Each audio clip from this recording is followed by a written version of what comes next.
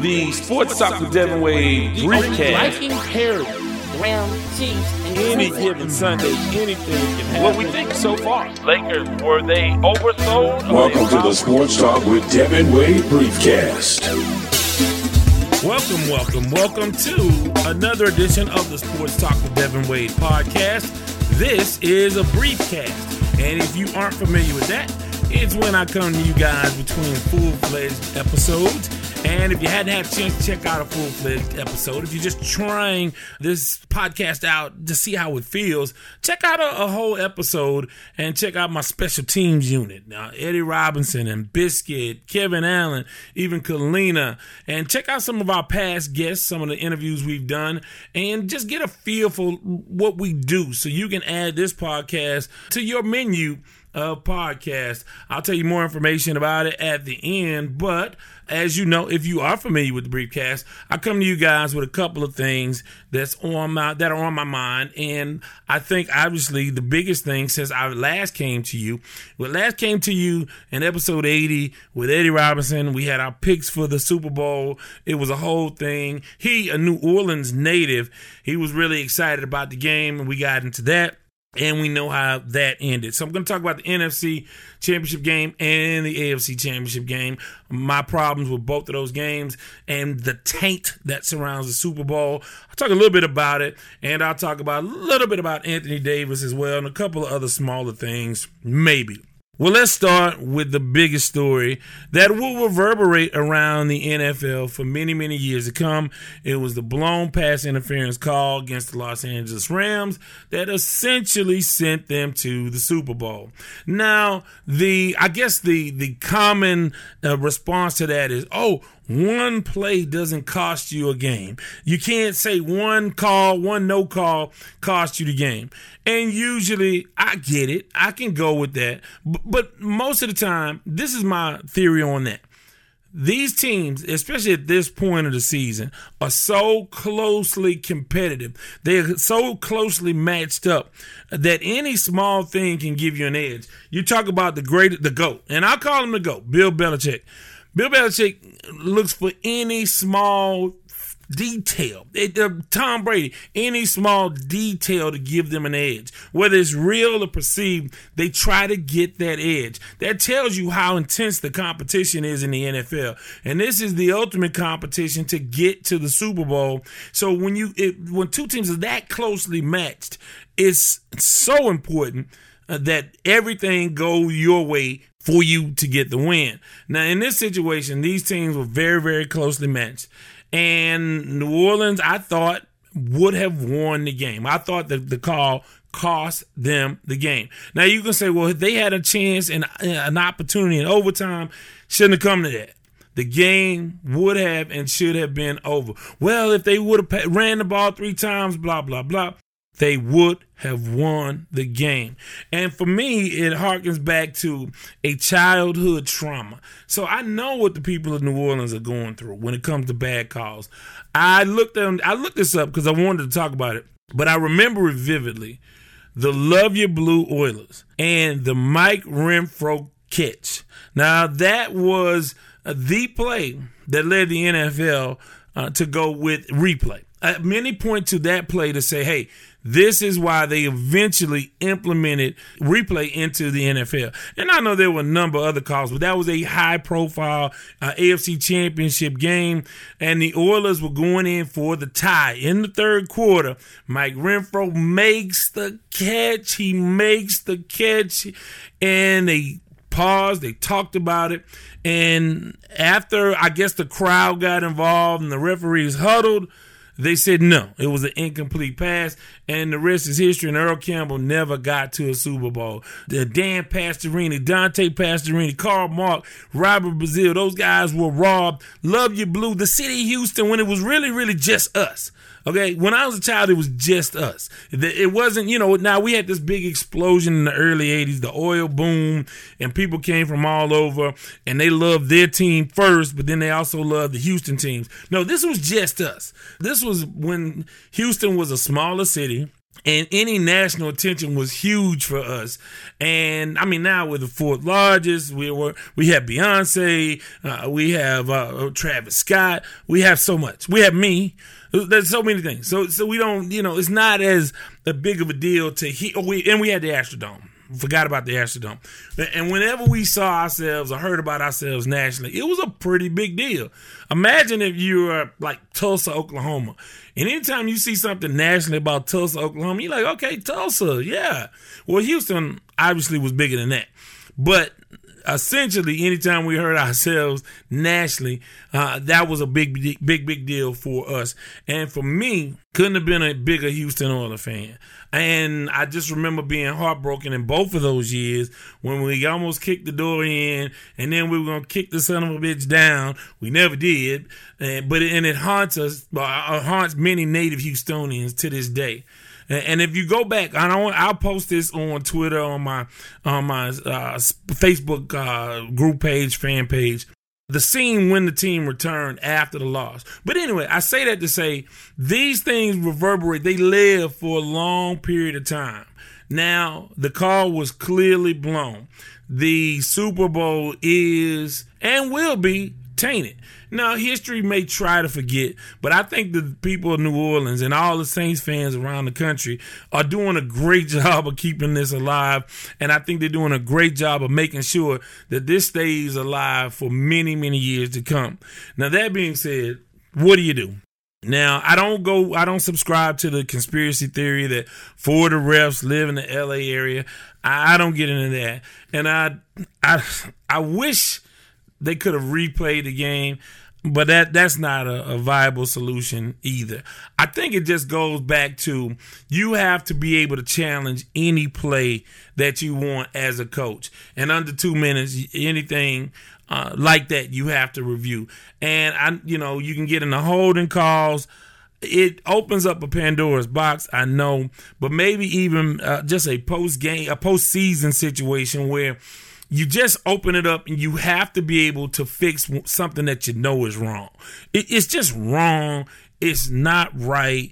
And you just have to be able to fix that. So I guess if I had to have a solution, because a lot of us complain and don't have viable solutions, I think that you have to first, if you're the league, acknowledge that you were wrong and open up the challenges. Maybe try it in the postseason to say, hey, we'll give each team an extra challenge and you can contest anything you want to contest. But maybe that's just for the postseason. I know so many people just worried about, the games run so long. The games run so long. Well, this game is still going on in the minds and the hearts of NFL folks all over. And even the casual fan, not even the most avid fans. I'm talking about just casual fans who tune in for the last month of the season for the playoffs. This is not a good thing. And you can say, well, any publicity is good publicity. And it's just not. And it opens the league up to sort of the conspiracy theorists to come up with their theories. And I've seen videos and all the NFL is fixed. I mean, it's a crazy world. And with technology and YouTube, you can put a lot of stuff out there for people to digest. And it erodes the belief in the league, and you just can't have that. So if that means, it'll take an extra 15-20 minutes to play a NFC championship game. And by the way, with those games going into overtime, nobody was turning away. People were on the edge of their seats. And even if that meant, okay, we give the coaches the ability to really contest anything, and then, hey, and if you don't, you lose it, and maybe even get penalized 15 yards if you lose a challenge, something like that. Something where when you have to have a recourse. Maybe even you can go with a referee in New York to say, okay, hey, this was a missed call. Let's red flag this thing and let's fix this right now. And I just think that's the only way. There's too much on the line. You need the millions and millions of viewers that you have, and you don't want to see. I mean, with all that the NFL is under attack for, the most vicious thing that can really debilitate this league is if people don't believe in the product. And like I said, going back to Mike Renfro, it hurt me, and I'm still haunted by that, and I still feel like somebody is to blame. So while, you have to let these things go, and it's just a game. Well, you can say that all you want to, but we know economically and in the real world what these games do for our world, for our economy, for our collective sort of Americanism or whatever. I don't know. If that's a different discussion, and we can have that one. But I'll just say this. The call was clearly wrong, and I feel so bad for the people of New Orleans. But go back and look at Mike Renfro in 1979 in Pittsburgh and tell me that wasn't a touchdown. That altered the course of history in Houston sports. And had they went to the Super Bowl and won the Super Bowl, guess what? We still would have the Houston Oilers. So shouts out to my boys on Twitter at Love Your Blue. We certainly appreciate those guys. It's a couple of Oiler sort of tribute handles on Twitter, and I'm sure their websites as well. And I always indulge those things because I miss my Houston Oilers. And because, again, as a native Houstonian of a certain age, I remember, and again, I've never gotten all the way on board with the Texans, and if you listen to my Houston show, if you listen to past podcasts, I've articulated that over and over and over again. But I miss my Oilers. So seeing that New Orleans thing sort of reminded me of what we went through here in the city of Houston. On the other side, in the AFC, the New England Patriots, again, are going. I don't know if I have definitively said this, but Bill Belichick is the GOAT. He's the greatest of all time. It's just amazing what he's able to do. And again, they have a sort of a built-in advantage playing in the AFC East, which is trash and will continue to be trash as Gase goes from Miami to New York. It's just Buffalo won't be able to get it right. They may move to Canada or something. I don't know what they're going to do with the Bills, but they can't shoot straight. Nothing is really going right in that conference, and so the New England can continue to dominate that. So if you start off with 5 or 6 wins in your division and you win, a handful or more, and I'm not saying all of those games are easy, and you have to beat whoever who's ever in front of you. You have to beat those folks. I think that you have a clear kind of advantage, but that being said, when it's time to roll, they roll. And I tell you, you can't say enough about how Bill Belichick has done it. Now, I can continue to debate the Tom Brady thing. And when I have these arguments, I always go back to Peyton Manning. It was the Peyton Manning, Tom Brady kind of debate. And to me, it boils down to this. Can you take Brady and put him on those Indianapolis Colts teams, and can he do what Peyton did? And if you put Peyton on New England, could Peyton have done what Brady has done? And I think yes. And, well, I'm not sure that Brady could have done everything that Peyton did if he had lesser coaches. Because understand, what was it? Was it Jim Caldwell, Tony Dungy, Jim Mora?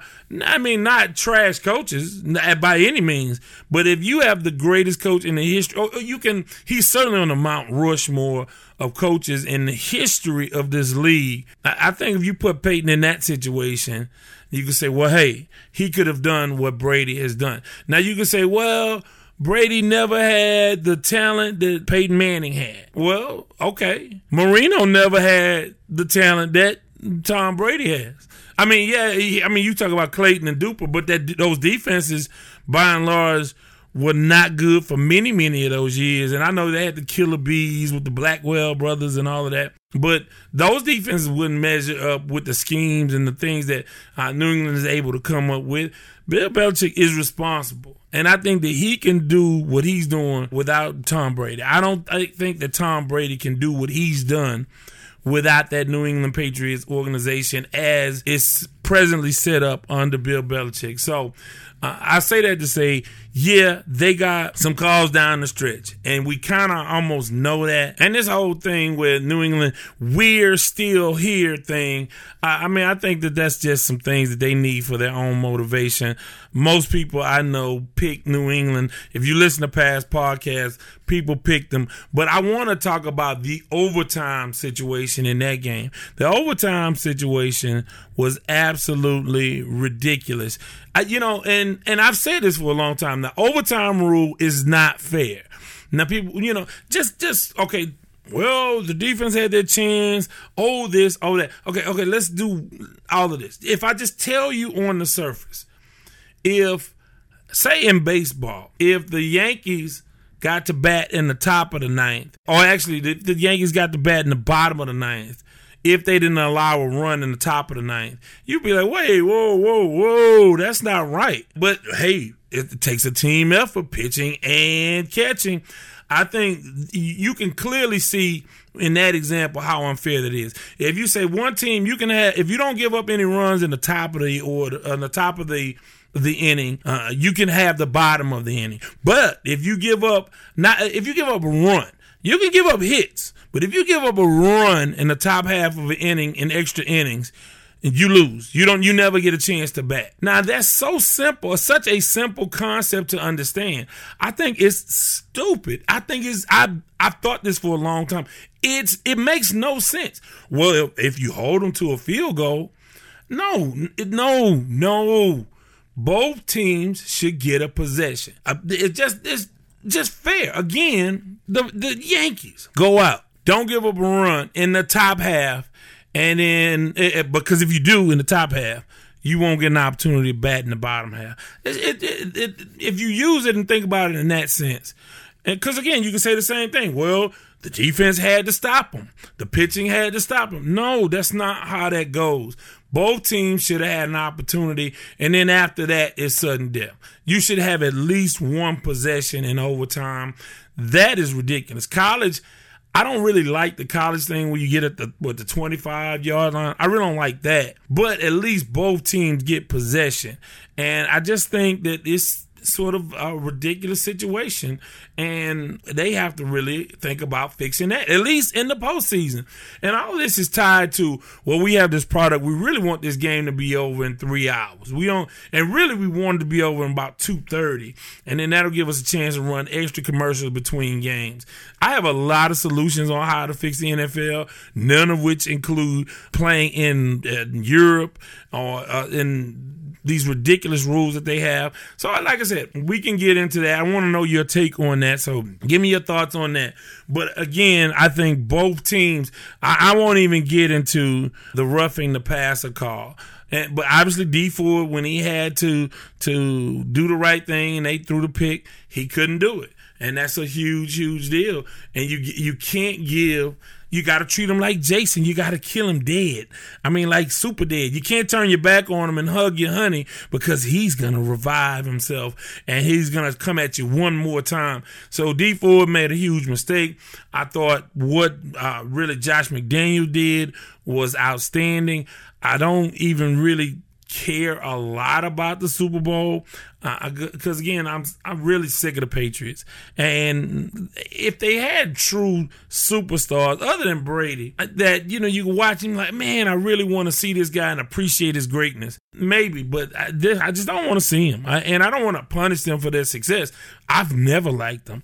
I never thought this dynasty should have gotten started the way it did because of the forward pass, or what they call the controversial game with Oakland back in the day to get this whole thing started.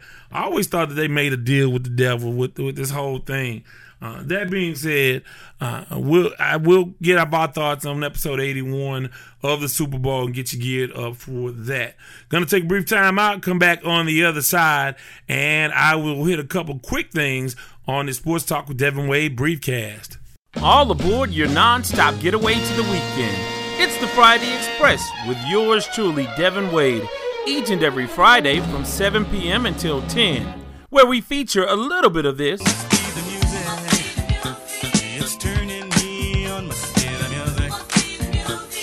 a little bit of this,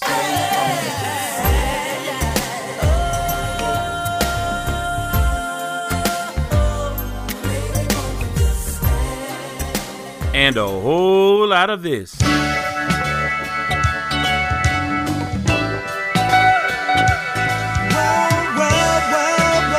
End your work week and start your weekend with your non-stop getaway to the weekend. The Friday Express with Devin Wade, exclusively on KTSU 90.9, your community station. Welcome back to the Sports Talk with Devin Wade briefcast. Just a couple really quick things. Anthony Davis says he is not going to re-sign with the New Orleans Pelicans, and he wants to be traded. And a lot of people are crying foul, and they're saying, hey, LeBron is tampering. But I think in a lot of ways, we knew once Anthony Davis changed agents and went with Rich Paul and that group, which is LeBron's agents and his agency, I thought you kind of knew that was a possibility. I rooted and I hoped against hope that he wouldn't do that he would want to stay in New Orleans to sort of maintain what he's started to build there, although you can't really tell because they just can't get traction. I don't know. I just think it's bad. It's really, really bad. And we'll get more into this in the next episode, but it's bad to have these super teams. It's just not good because it's not even happening organically other than in Golden State. Golden State, and I know that they added Durant, and I fault Durant wholeheartedly for that. But I think if he would have stayed at OKC, Golden State would have still enjoyed the success that they have enjoyed. I really do believe that. And I think even without Durant, Houston or any other team in the West would have had a hard time getting past Golden State. So, I say that to say that Golden State happened organically because they drafted their guys. They drafted Clay and Draymond and Steph, and they sort of built that team organically. And then Durant came on and made it a full-fledged super duper team. But I just like it when these things happen more organically. And I know people say, well, hey, the players had a right to work and live where they want to live. Yeah, that's true. But as a fan, as a true sports fan, I don't like it. You like to have big bosses in a lot of different cities and then see how these guys compete with one another on the highest level when everybody's hungry and you could go around the league back in the day and everybody had a big dog. Everybody had a star. The way it is and the way it's going, a lot of the regular season, we have to really work hard and be avid, intense basketball fans to create storylines because a lot of this stuff is predetermined. We know that Golden State is going back to the NBA Finals. I think the East is a little bit more wide open, but I think by and large we know who the champ is going to be, and I think we know that in the next couple of years, if Durant leaves Golden State and Anthony Davis goes to the Lakers, I think you can start to pencil them in, barring major injuries. So, basketball has some issues with that. I don't know how you can fix that. I don't know if you should fix that. I just think it comes down to character guys wanting to, fend for themselves as opposed to let me go play with this guy and let me team up with him and let's go see what we can do together. I just can't stand that sort of thing. I guess I'm just a little bit old school and people say, well, in the end, they won't remember that Durant left OKC. Well, I'm here to tell you that as long as I have breath and I'm covering and talking about the NBA, I will keep it alive. I will remind you guys of what he did and how he did it. And LeBron, too, for that matter. So, it's an old school way to do things. And I just go back to Bird and Magic and Jordan. Can you imagine what would have happened if Magic would have said, you know what, man, I can't beat Bird. I'll go play with Bird, and Dennis Johnson can hit the road, and me and Bird and Magic, we can team up, or vice versa. If Larry Bird said, you know what, man, I can't get over Magic Johnson. I can't beat the Showtime Lakers. I think I'll go join them. I mean, think about those two, because they were rivals, built this league up. You have to have rivalries. You have to have intensity that means something. I think it's very, very important that guys want to desperately beat other guys at all costs, not by joining them, but by beating them. So we'll get more into that in episode 81. Want to remind you guys, I'm on iTunes, TuneIn, SoundCloud, KTSURadio.com. And I want you guys to go to the Sports Talk with Devin Wade Facebook page, the fan page, and the group page, and participate. J.M. Keith, she's always putting stuff up on the page, and I certainly appreciate that. And all those posts that she puts up. And all the folks who post on the Sports Talk with Devin Wade group page. And again, follow me on Twitter at Wade's Word. on Instagram, Sports Talk with D Wade. Although I need to get more active with that. Or you can go with D Wade 909. So thank you so much. If you've not listened to anything else associated with this podcast, go back and listen to full-fledged episodes. We have a whole lot of fun, and we have some great things and some fun guests coming your way. Getting out of here. But as always, have a great day.